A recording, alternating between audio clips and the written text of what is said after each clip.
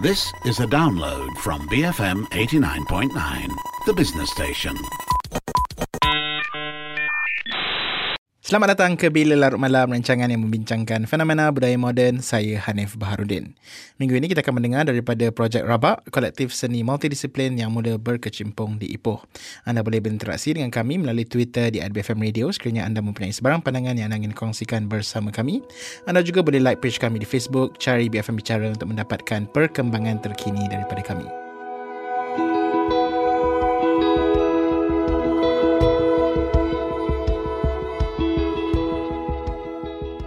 Projek Rabak adalah sebuah kolektif seni multidisiplin yang mula bertapak di Ipoh sekitar tahun 2011. Setelah mengembangkan bakat pelbagai penggiat seni di sekitar bandar itu, Projek Rabak kemudiannya mengembangkan pengaruhnya ke sekitar Malaysia dan luar negara. Apakah sejarah kolektif seni ini dan bagaimana mereka berkembang di Ipoh? Pengasasnya Muhammad Jezwan menyertai saya untuk menceritakan kisah mereka. Saya Muhammad Jezwan, saya pengasas pada Projek Rabak, multidisiplin artis kolektif, originally dari Ipoh, but currently kita punya artis ada di beberapa kawasan lah, but originally kita dari Ipoh. Dan masih lagi orang kata aktif di Ipoh juga kan? Di Ipoh, and then kita ada di Jepun, kita ada juga studio di Jakarta, so not just in Ipoh lah, so kita quite ada di beberapa tempat lah. Even di KL pun kita ada our crew and our artist dekat KL juga. Okey, jadi apakah yang mendorong kepada penubuhan Projek Rabak lah? Projek Rabak bermula pada tahun 2011 kan, if I'm not mistaken? 2011, yes. Before that, since the 90s, mid or late 90s, saya heavily involved with the underground music scene. So, saya selalu work with this indie music label called Body Surf Music. So, start daripada situ, saya memang involve create band and promote band lah. But masa tu just fokus pada music. Until 2005 or 2006, when me and my band first pergi our first tour dekat Indonesia, so we discovered this one collective called Ruang Rupa. Jadi, kita berkawan dengan anak-anak di Ruang Rupa. Masa tu kita tengok how they are very serious buat dia punya kolektif, multidisiplin kolektif. And masa tu kita fikir, dekat Malaysia tak ada lagi orang nak buat kolektif yang multidisiplin and very serious macam apa yang Ruang Rupa buat. But not until, daripada 2006 tu, not until 2011 baru saya decide untuk nak buat Projek Rabak. So I form Projek Rabak asalnya dengan Adam Jalaluddin. Adam Jalaluddin ni the founder of Peace Be Upon You, the streetwear punya label tu. And then asal dia ialah kita nak go beyond just music. For music, kita nak ada poetry, kita ada film, ada painting, foto dan lain-lain lagi lah. And kita just buat, asalnya fokus kat Ipoh. Asalnya kita nak fokus macam tu je. But we are lucky bila kita buat, kita dapat recognition dan kita terus membesar lah sampai sekarang ni.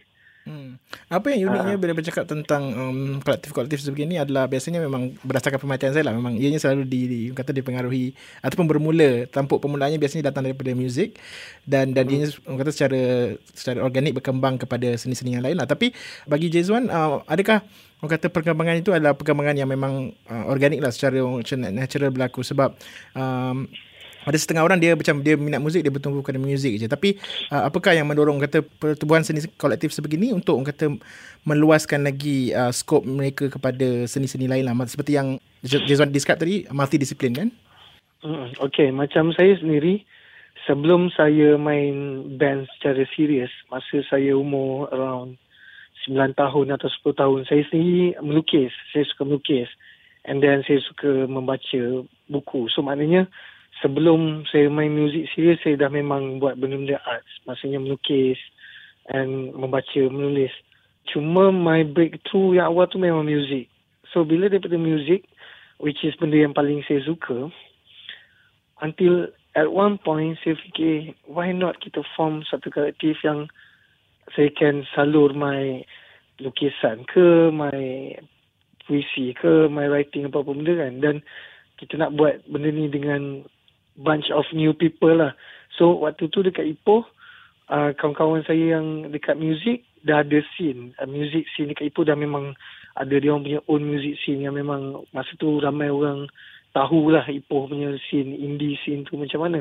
And then masa kita buat projek Rabak, saya banyak welcome budak-budak baru, artis-artis baru. Sebab saya fikir tentang bagaimana ramai budak-budak baru yang nak buat art tapi dia tak ada padang, dia tak ada tempat untuk dia bereksperimen dengan art. Sebab dia different dengan buat art di sekolah dan buat art di real life, berkolektif. So saya rasa projek Rabak tu asalnya untuk support benda tu lah. Macam saya sendiri pun, saya tak master terhadap semua arts. Tapi that's the advantage of being in a collective. Jadi kita akan belajar each other. Macam kita ada mime artist. So our mime artist nama dia Sefa. So masa Sefa mula-mula join Rabak, saya sendiri tak ada knowledge pasal mime yang besar. Saya just tahu okay mime macam gini, macam gini, macam gini. But bila Sefa masuk, kita semua start belajar apa dia mime, apa dia falsafah mime. So saya rasa itu advantage kolektif dan itu advantage pada budak-budak baru yang masa tu yang datang join dengan kita. So automatically Rabak ni adalah sekolah and kita semua tengah belajar and nak build up satu community, bersekolah sama-sama. Banyak tak macam kata hand-holding berlaku apabila pendekatan lebih bersifat pendidikan atau sekolah itu digunakan? Adakah macam Jizwan cakap tadi, ramai yang mungkin tak berapa familiar dengan macam mana nak menghasilkan seni di dunia luar, in the real world. Was there a lot of like hand holding yang perlu dilakukan untuk macam mengajar mereka, apart from discovering benda bersama together, tapi pada masa yang sama korang juga perlu macam kena ajar mereka macam mana nak, okay, this is how you go about it, macam mana pendekatannya, especially bila pendekatan korang lebih bersifat orang kata it's less structural kan, it's a bit more macam guerrilla DIY sikit kan. Banyak relationship kita dengan artis kita, dia grow organic lah sebenarnya. So kita tak ada really macam very strict disiplin macam korang kena datang certain time atau apa-apa macam tu. Kita basically memang berpegang pada community punya sense tu. So dia tak adalah susah sangat. Kita bernasib baik waktu itu. Mungkin Ipoh memang dah familiar dengan benda-benda festival, dengan arts, dengan muzik, apa benda. Cuma masa tu dia tak ada satu artist group yang counter culture atau pop culture yang nak buat benda ni. So bila kita ada, budak-budak datang dekat kita macam tu je kan. Dia not really susah. Sebab saya rasa budak-budak ni mungkin dia dah ada sikit basic knowledge tentang benda-benda macam ni. Cuma dekat Ipoh waktu tu tak ada. So bila kita buat, budak-budak ni come to us and we just learn together and do stuff together. So tak adalah macam susah atau difficult sangat lah masa tu. I see. Jizwan dah sebut tentang Ipoh dan saya rasa itu adalah satu kata perspektif yang saya ingin teroka juga sebab sebab macam berdasarkan kerja saya dah agak mungkin slightly familiar with the counterculture scene here dekat KL, tapi pada masa yang sama terdapat lebih banyak orang kata scene-scene di luar KL, especially yang one yang you could call macam alternatif yang juga agak vibrant kan, dan saya pernah macam orang kata meneroka scene counterculture kat Melaka, dan sekarang saya tengah bercakap dengan Jizwan yang kira sikit sebanyak mewakili scene di Ipoh lah kan. Tadi Jizwan cakap yang Ipoh sedikit sebanyak orang kata agak familiar dengan seni kebudayaan, tapi mereka masih lagi orang kata tidak berapa familiar dengan counterculture lah, at least pada masa tersebut lah kan. Jadi dah lebih 8 tahun korang ditubuhkan, adakah orang kata penduduk di Ipoh sudah orang kata biasa dengan pergerakan seperti projek Rabak lah kat sana? Kalau sekarang ni dekat Ipoh, projek Rabak and banyak lagi kolektif dekat Ipoh, dia memang dah jadi benda biasa lah. It's not a weird thing for them lagi lah. Maksudnya memang nama kita, kalau kita tanya, even our MB, our Exco pun memang tahu benda-benda yang kita buat. Maksudnya dia bukan benda yang weird. Saya rasa itu yang pentingnya tau. Bila the community is strong, automatically the masses akan nampak, automatic dia akan nampak the positive side of the community. Because the collective, kita ada banyak dekat Ipoh, banyak kolektif. Recently, kita baru lepas buat 4 bulan punya fest. Nama fest tu adalah Festival Kolektif. Jadi kita gabungkan 9 kolektif untuk buat satu festival selama 4 bulan. Jadi ada yang teater, ada experimental music, ada poetry, ada macam-macam lah, ada graffiti artist. Jadi dekat Ipoh ni memang sekarang ni budaya berkolektif tu bukan benda yang pelik, bukan benda yang asing bagi orang. Sebab dekat Ipoh ni memang boleh dikatakan setiap minggu ada aktiviti, and then we can just nampak aktiviti tu bukan hanya dalam indoor punya venue, malahan kita ada di lorong, di public spaces dan di macam-macam tempat lagi lah. So saya glad sekarang ni kolektif adalah bukan benda yang asing, sebab mungkin tu cara yang lebih mudah untuk membantu kita nak educate crowd tentang apa yang kita buat, dan lebih senang kita nak share. Ada kekangan tak bila korang start dulu masa awal permulaan projek Rabak lah kan? Sebab memang at that time mungkin orang tak berfamiliar lagi kan dengan, especially and because it can be considered like counterculture juga. Ada tak macam reaksi yang macam tidak berapa sure sangat dengan korang punya movement ni dan apa yang korang cuba lakukan? Actually kengkangan daripada segi authority ataupun masyarakat tak ada. Sebab macam saya cakap tadi, mungkin Ipoh ni daripada 80s lagi dah memang terkenal dengan dia punya counterculture, dengan underground scene, music semua tu kan. Cuma dia tak ada arts yang non-conventional. Itu je yang masa tu kurang. So masa kita keluar tu, yes, of course few people akan rasa macam weird and absurd sebab kita buat show di tengah jalan raya, kita buat installation, TV pecah, and then our artist baring masukkan kepala dalam TV. Of course people will question macam apa benda dia orang buat benda ni. Tapi tak ada lah, kita tak ada kekangan yang macam kita kena halau ke apa, tak pernah lah. Memang tak, mungkin kita memang sangat lelaki kita dekat Ipoh kot. Mungkin kalau kita dekat daerah yang lebih kecil, mungkin orang dia lebih tak faham dan mungkin kita akan mengalami hal-hal yang macam tu lah. Adakah macam korang juga perlu orang kata reconcile pergerakan korang dengan orang kata sejarah bandar Ipoh itu sendiri? Sebab Ipoh is quite a historical city juga kan, ada heritage, ada kebudayaan, ada budaya-budaya masa lampau mereka yang mereka masih ingin kekalkan. Jadi sebagai satu kolektif, adakah korang juga mungkin mengambil kira faktor tersebut dari sudut hasil kerja korang, in the sense that macam korang negotiate the old and the new, korang reconcilekan antara yang lama dengan yang baru ke, ataupun macam it's just more about expressing apa yang korang ingin expresskan di Ipoh, di kawasan tersebut lah kan? Ada. Kita paling penting kita suka lah macam even nama Rabak tu sendiri, projek Rabak.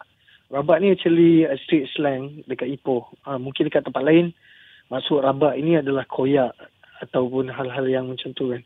Tapi kalau dekat Ipoh ni dia street slang lah. Dia macam malam ni aku nak main show sampai Rabak. So mungkin dia boleh aku nak main show sampai paling maksimum macam tu. So kita akan cuba sedaya upaya dalam apa saja karya yang kita cuba buat. Kita nak cuba relate dengan paling dekat sekali adalah Ipoh lah. Sebab kita nak embrace kita punya Malaysiana side. Tapi kadang-kadang Malaysia tu is too big for us kan. So kita just narrow down kepada Ipoh. So kita juga ada buat campaign, nama dia Ipoh City of Love, di mana kita buat video, kita tangkap gambar dan kita embrace Ipoh punya side-side yang jarang orang lihat. Jadi memang sebenarnya dengan Rabak ni, dalam masa yang sama kita embrace Ipoh, kita embrace our roots and kita punya background lah. So cuma mungkin benda tu antara obvious atau tak obvious, tapi kalau orang study Rabak lebih lanjut dia akan nampak benda tu lah. Terutama dekat puisi kita punya penyajak lah, sebab penyajak kita memang banyak main pakai slang Ipoh, pakai lorat Ipoh, lorat Perak. So kita memang sentiasa dekat dengan sejarah, tapi macam mana kita nak buat dengan gaya masa kini, masa yang sekarang yang lebih contemporary.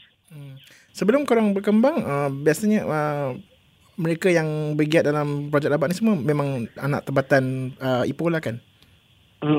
Cuma sekarang ni, masa awal-awal tu memang semua local boy Ipoh, tapi kemudian kita ada dari Intan, kemudian kita ada dari Johor, kemudian kita ada dari KL. So sekarang kita dah ada all around Malaysia lah, not just Ipoh lagi.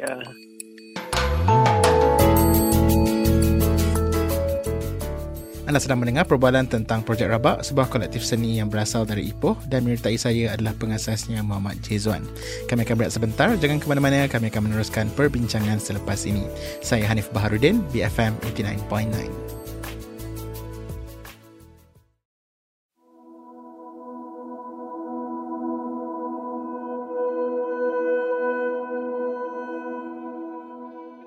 BFM 89.9, anda sedang mendengar rancangan Bil Larut Malam bersama saya, Hanif Baharudin. Dan minggu ini saya disertai pengasas Projek Rabak, Muhammad Jizwan. Projek Rabak ialah sebuah kolektif seni multidisiplin dari Ipoh yang telah lama menghidupkan seni counterculture dan alternatif di sana. Sebagai sebuah kolektif seni alternatif, godaan untuk bersama dengan kolektif-kolektif yang lain adalah amat tinggi. Dan kawasan bandar seperti Kuala Lumpur dianggap sebagai tempat yang menawarkan peluang yang lebih banyak kepada kolektif sebegini. Jadi adakah Projek Rabak pernah mempertimbangkan untuk berpindah ke Kuala Lumpur? Kita masa tu kita tak pernah set yang kita akan limitkan kita punya so-called jajahan kan. Cuma kita tahu kita memang originally from Ipoh, tapi kita bebas untuk pergi bermain di mana-mana saja. Even Rabak pun banyak kali kita banyak curate show outside of Ipoh pun. Kita pernah curate dekat Iskandar, Johor, kita pernah curate dekat Publica. So maksudnya kita bukan hanya stick yang kita hanya di Ipoh. Dan kita punya artis pun kali bukan semua duduk Ipoh dan bukan semua asal Ipoh pun. Cuma memang kita asal Ipoh, tapi kita tak pernah macam limitkan macam Rabak ni untuk orang Ipoh saja atau macam mana. Tak, kita tak pernah limitkan tu. Kita just open our arms and welcome siapa saja yang wanna be part of this thing lah. Dan kemudiannya ianya berkembang secara organik ke tempat-tempat lain organic. Kan. Boleh korang cerita sikit macam mana Projek Rabak berkembang ke Kuala Lumpur, dan yang paling bestnya yang ke luar negara tu lah. Macam mana boleh ada orang kata ada version of Projek Rabak dekat Hiroshima, Jakarta dan sebagainya. Saya rasa first selain social media, dia adalah word of mouth lah. Dia mulut ke mulut. And then from our performance artis kita biasa buat show outside of Ipoh juga. So the advantage of kita mungkin senang dikenali waktu tu mungkin sebab kita banyak buat benda yang counter daripada apa yang orang buat. Contohnya macam berpuisi. Kita jarang artis kita masa waktu tu yang puisi hanya baca puisi macam tu saja. Biasanya kita akan incorporate music tu dengan mungkin experimental music ataupun ada electronic beats atau benda-benda yang lain macam. So in a way kita tengah nak cuba introduce benda yang dia bukan baru secara international, tapi secara dekat Malaysia ni zaman itu tak ada orang buat. So itu mungkin salah satu cara yang orang start recognize us, sebab dia macam Rabak dia akan buat benda-benda macam ni. Maksudnya Rabak kita takkan buat benda yang orang dah biasa buat. Kita akan cuba untuk hancurkan benda yang tradisional tu, and then kita just build up balik dengan kita punya style. Sama juga dengan bila kita create festival. Kita pernah one of our festival nama dia Ipoh Kreatif with K. So jadi Ipoh Kreatif ni festival selama seminggu di 7 buah venue berlainan sekitar Ipoh. Jadi kita akan buat benda-benda macam tu lah. Benda yang orang tak pernah buat dan kita start buat. So mungkin itu antara point and bonus yang orang cepat tangkap dan ingat nama kita. And as for the network, macam mana kita boleh pergi overseas apa semua, macam Jakarta, saya memang dah ada close relationship dengan Jakarta Mesin sejak 2005. Jadi bukan masalah yang sangat besar. So bila kawan-kawan saya di Ruang Rupa, dia buka art school di Jakarta, nama art school ni Good School. So dia ada artist village dekat sebelah tu dan dia orang open studio untuk disewa, dan kita ambil keputusan untuk go there and to expand Rabak punya benda. Dekat Jepun tu Rabak ni manager, dia ada study sana. Jadi dia start buat benda dekat Jepun lah. So dia macam tu je. Okay. Seperti yang macam apa yang Jizwan cakap tadi, it sounds like macam it's good to ada macam identiti sendiri, identiti yang unik lah, especially untuk orang kata membezakan korang dengan not only seni-seni tradisional yang orang lakukan, tetapi juga kolektif-kolektif yang lain jugalah kan. Sebab kalau kita lihat macam sekarang ni banyak kolektif yang orang kata memperjuangkan ataupun ingin orang kata melakukan benda yang sama kan. Jadi adakah orang kata perbezaan identiti itu adalah sesuatu yang memang penting yang perlu korang ada lah untuk, mungkin bersaing is not the right word, sebab korang memang usually berdasarkan pemerhatian saya kolektif sebegini selalunya akan bekerjasama, tapi untuk sort of like just differentiate yourself from others lah kan.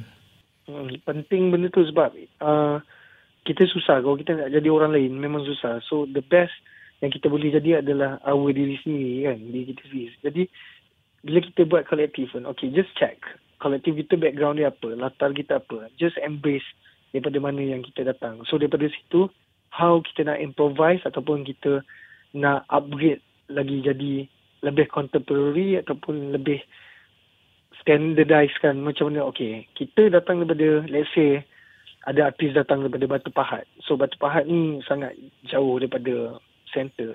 Tapi macam mana you want to do your work? Okay, my work, suara dia Batu Pahat, tapi dia international punya standard. So benda tu yang kita nak ajukan, sebab benda tu yang akan bezakan kolektif ataupun artis yang, KL dia ada style dia, Melaka ada style dia, Ipoh ada style dia, Penang ada style dia. So saya sangat menitik beratkan identiti dan suara serta jati diri itulah. Tu memang kita punya one of our philosophies daripada awal-awal kita buat Rabak lah. Sebab at the end of the day, you do want to retain that uniqueness kan, macam cakap tadi, jati diri itu kan, especially berdasarkan lokaliti kita lah kan. Jadi selain daripada Ipoh, sebabkan projek Rabak mempunyai yang kata pengaruh yang agak luas dari sudut korang punya reach, apakah orang kata tempat-tempat lain di Malaysia yang sedikit sebanyak orang kata mempunyai presence scene kolektif seperti ini yang agak kuat jugalah? Kalau dekat Johor Bahru ada JOHO, itu kawan-kawan kita juga, Arwah Z tu. Tapi saya tak sure sekarang ni, saya rasa Johor not really aktif sebagai kolektif lagi. Mungkin dia dah evolve menjadi syarikat. Tapi dulu Johor ni start sebagai kolektif. And then kemudian kita ada, dekat KL kita ada Rantai, kalau tahu Rantai. Okay, itu yang antara yang lama. And then kita banyak kolektif underground. But currently yang paling saya look up tu, yang saya suka apa yang dia buat adalah Punk Rock Sulap. Dia ni daripada Ranau, Sabah. Punk Rock Sulap, yes. I've heard of Punk Rock Sulap. In fact, Punk Rock Sulap has been on the show juga. And they have a very like macam kata different approach to, diorang ada that punk element juga kan? Ya. Itu yang kita cakap tadi kan. Your identity and your jati diri. Jadi Punk Rock Sulap dia takkan sama macam Rabak. So kan itu yang best dia, tentang meraihkan your voice, your suara kan, cari jati diri. Dan saya rasa seperti Punk Rock Sulap, korang pun orang kata mempunyai that element of the punk spirit pun ada jugalah naturally for seni kolektif sebegini lah kan. Sebab kita memang datang daripada side music underground kan, so most of our artist memang ada that vibe lah, that spirit lah. Sebab even punk culture sendiri dia memang sebenarnya budaya yang counter kan. Jadi dia masa punk wujud tu, dia adalah counter terhadap budaya konvensional dan muzik konvensional yang ada pada masa tu. Jadi saya memang datang daripada underground punya scene. So bila saya buat kolektif pun saya nak buat something yang value dia sama nilai lah. Tapi dalam Rabak, bukan semua artis-artis ni datang daripada scene muzik. Ada yang memang kita dah jumpa, dia memang suka sastra, and then dia datang, and then kita groom dia dan buat dia share sama-sama lah. So maknanya asal dia, first layer tu memang kita daripada underground scene lah. Tapi as the collective evolve, kita membuka kepada sesiapa sajalah yang nak lepak dengan kita. Dan kita memang tak pernah macam sangat fokus, macam ada syarat tertentu lah. Kita memang tak pernah macam tu. As long as you guys rasa interested, nak be part of us, nak buat benda, kita welcome. Apakah lagi yang boleh korang lakukan untuk push the envelope, in the sense that sebab once upon a time there is that sense of macam benda ni fresh, benda ni baru, benda ni amat berbeza kan. Tapi saya rasa dah macam nak dekat 10 tahun korang aktif, to a certain extent macam innovation tu makin, tak tahulah, mungkin pada pendapat saya mungkin menjadi semakin mencabar lah kan, untuk korang innovate, untuk push the envelope, untuk change, be something else, ataupun do something new, something different kan. Jadi adakah itu kata cabaran masa kini bagi projek kolektif seperti korang, ataupun bagi korang creativity is limitless in that sense lah? Ada banyak lagi benda yang korang belum teroka, and walaupun korang dah aktif selama hampir 10 tahun, tapi memang it's just the tip of the iceberg lah. Kalau nak ikutkan memang banyak benda yang boleh di-explore, tapi kita looking forward untuk dalam masa terdekat ni, untuk selepas 10 tahun ni, kita looking forward untuk try touch beberapa kawasan lah. Contohnya macam kita memang ada buat kelas kreatif. Nama dia Sekolah Kreatif Ipoh. Jadi dalam kelas tu kita memang ajar topik-topik yang biasanya tak ada dekat sekolah seni lain dalam Malaysia lah. Contohnya appreciation terhadap noise music ataupun avant-garde punya drawing, avant-garde punya lukisan. So kita akan bagi approach tu sebab kita tahu sekolah-sekolah dekat Malaysia dia tak ada ajar benda-benda macam tu. Jadi kita cuba untuk after 10 tahun ni kita akan cuba fokus nak try buat our own school lah. Maksudnya mungkin kita bukan bina sekolah atau apa, tapi kita just buat satu kelas. Mungkin kita cari satu tempat that we can do weekly punya kelas lah. So kita nak mau pergi ke arah situ lah. Okay. Jadi kata apakah antara aktiviti korang yang akan datang yang boleh korang kongsikan kepada macam pendengar kita orang, just to get a sense of like apa jenis aktiviti yang korang lakukan lah kan, terutamanya kata pada bulan Ogos ni kan. Okay. Untuk Ogos ni, untuk 17 hari bulan ni, hari Sabtu, kita ada our performance artist Johnny Mustaf akan main dekat Sama-Sama Rio. Jadi Johnny Mustaf ni biasanya set dia more to sound art, performance art, experimental and avant-garde punya show lah Johnny Mustaf ni. And then kita a week after that kita ada our poet yang akan ke KL juga. Dia main di satu festival dekat Balai Seni. And then ada lagi satu dekat Dewan Bahasa dan Pusaka. Dan ujung bulan saya akan bagi talk dekat Petaling Jaya tentang kolektif. And then bulan 11 saya akan kurate pameran di Jakarta dan Jogja. So saya akan ada dekat Indonesia selama sebulan. Dan kita tengah rancang beberapa perkara lagi untuk kita buat kita punya anniversary 10 tahun. So tapi untuk sentiasa keep in touch, mungkin orang boleh follow kita punya social media lah. Instagram Projek Rabak, Twitter semua Projek Rabak je.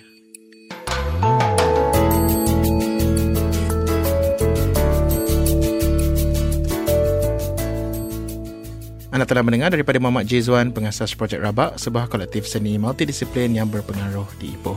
Kongsikan sebarang pandangan yang anda ada berkenaan episod kali ini di Twitter kami @BFM Radio. Untuk mendengar episod-episod Bila Larut Malam yang seterusnya, sertai kami setiap Rabu malam selepas pukul 12.30 malam. Jika anda ingin mendengar episod kami yang sebelumnya, anda boleh stream atau muat turun podcast kami di bfm.my/blm.